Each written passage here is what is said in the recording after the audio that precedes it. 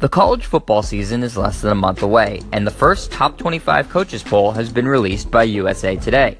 The top 10 are listed as the following: Alabama at number 1, Ohio State at 2, FSU 3, USC 4, defending national champion Clemson at number 5, Penn State at 6, Washington 7, Oklahoma 8, Michigan 9, and Wisconsin coming in at 10. Obviously, these polls are essentially meaningless, and they very rarely resemble the top 25 teams at the end of the year.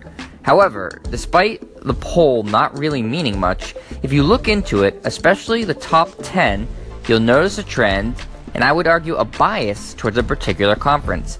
The Big Ten Conference claims 4 of the top 10 spots, and for fans of college football, that bias shouldn't be anything new or shocking. They may call this a coaches poll, but the dirty, not-so-secret is that it's completely a media creation. A media that is populated with lots and lots of Big Ten alumni. I know I'm probably starting to sound like Donald Trump here, calling out the media for fake news or having an agenda, but Big Ten bias is a real thing. It's not the Loch Ness Monster or the ghost of Elvis.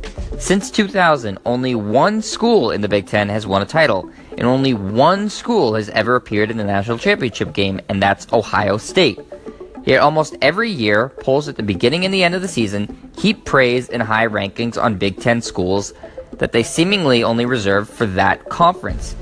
In my estimation, the Big Ten Conference is perennially overrated and overhyped.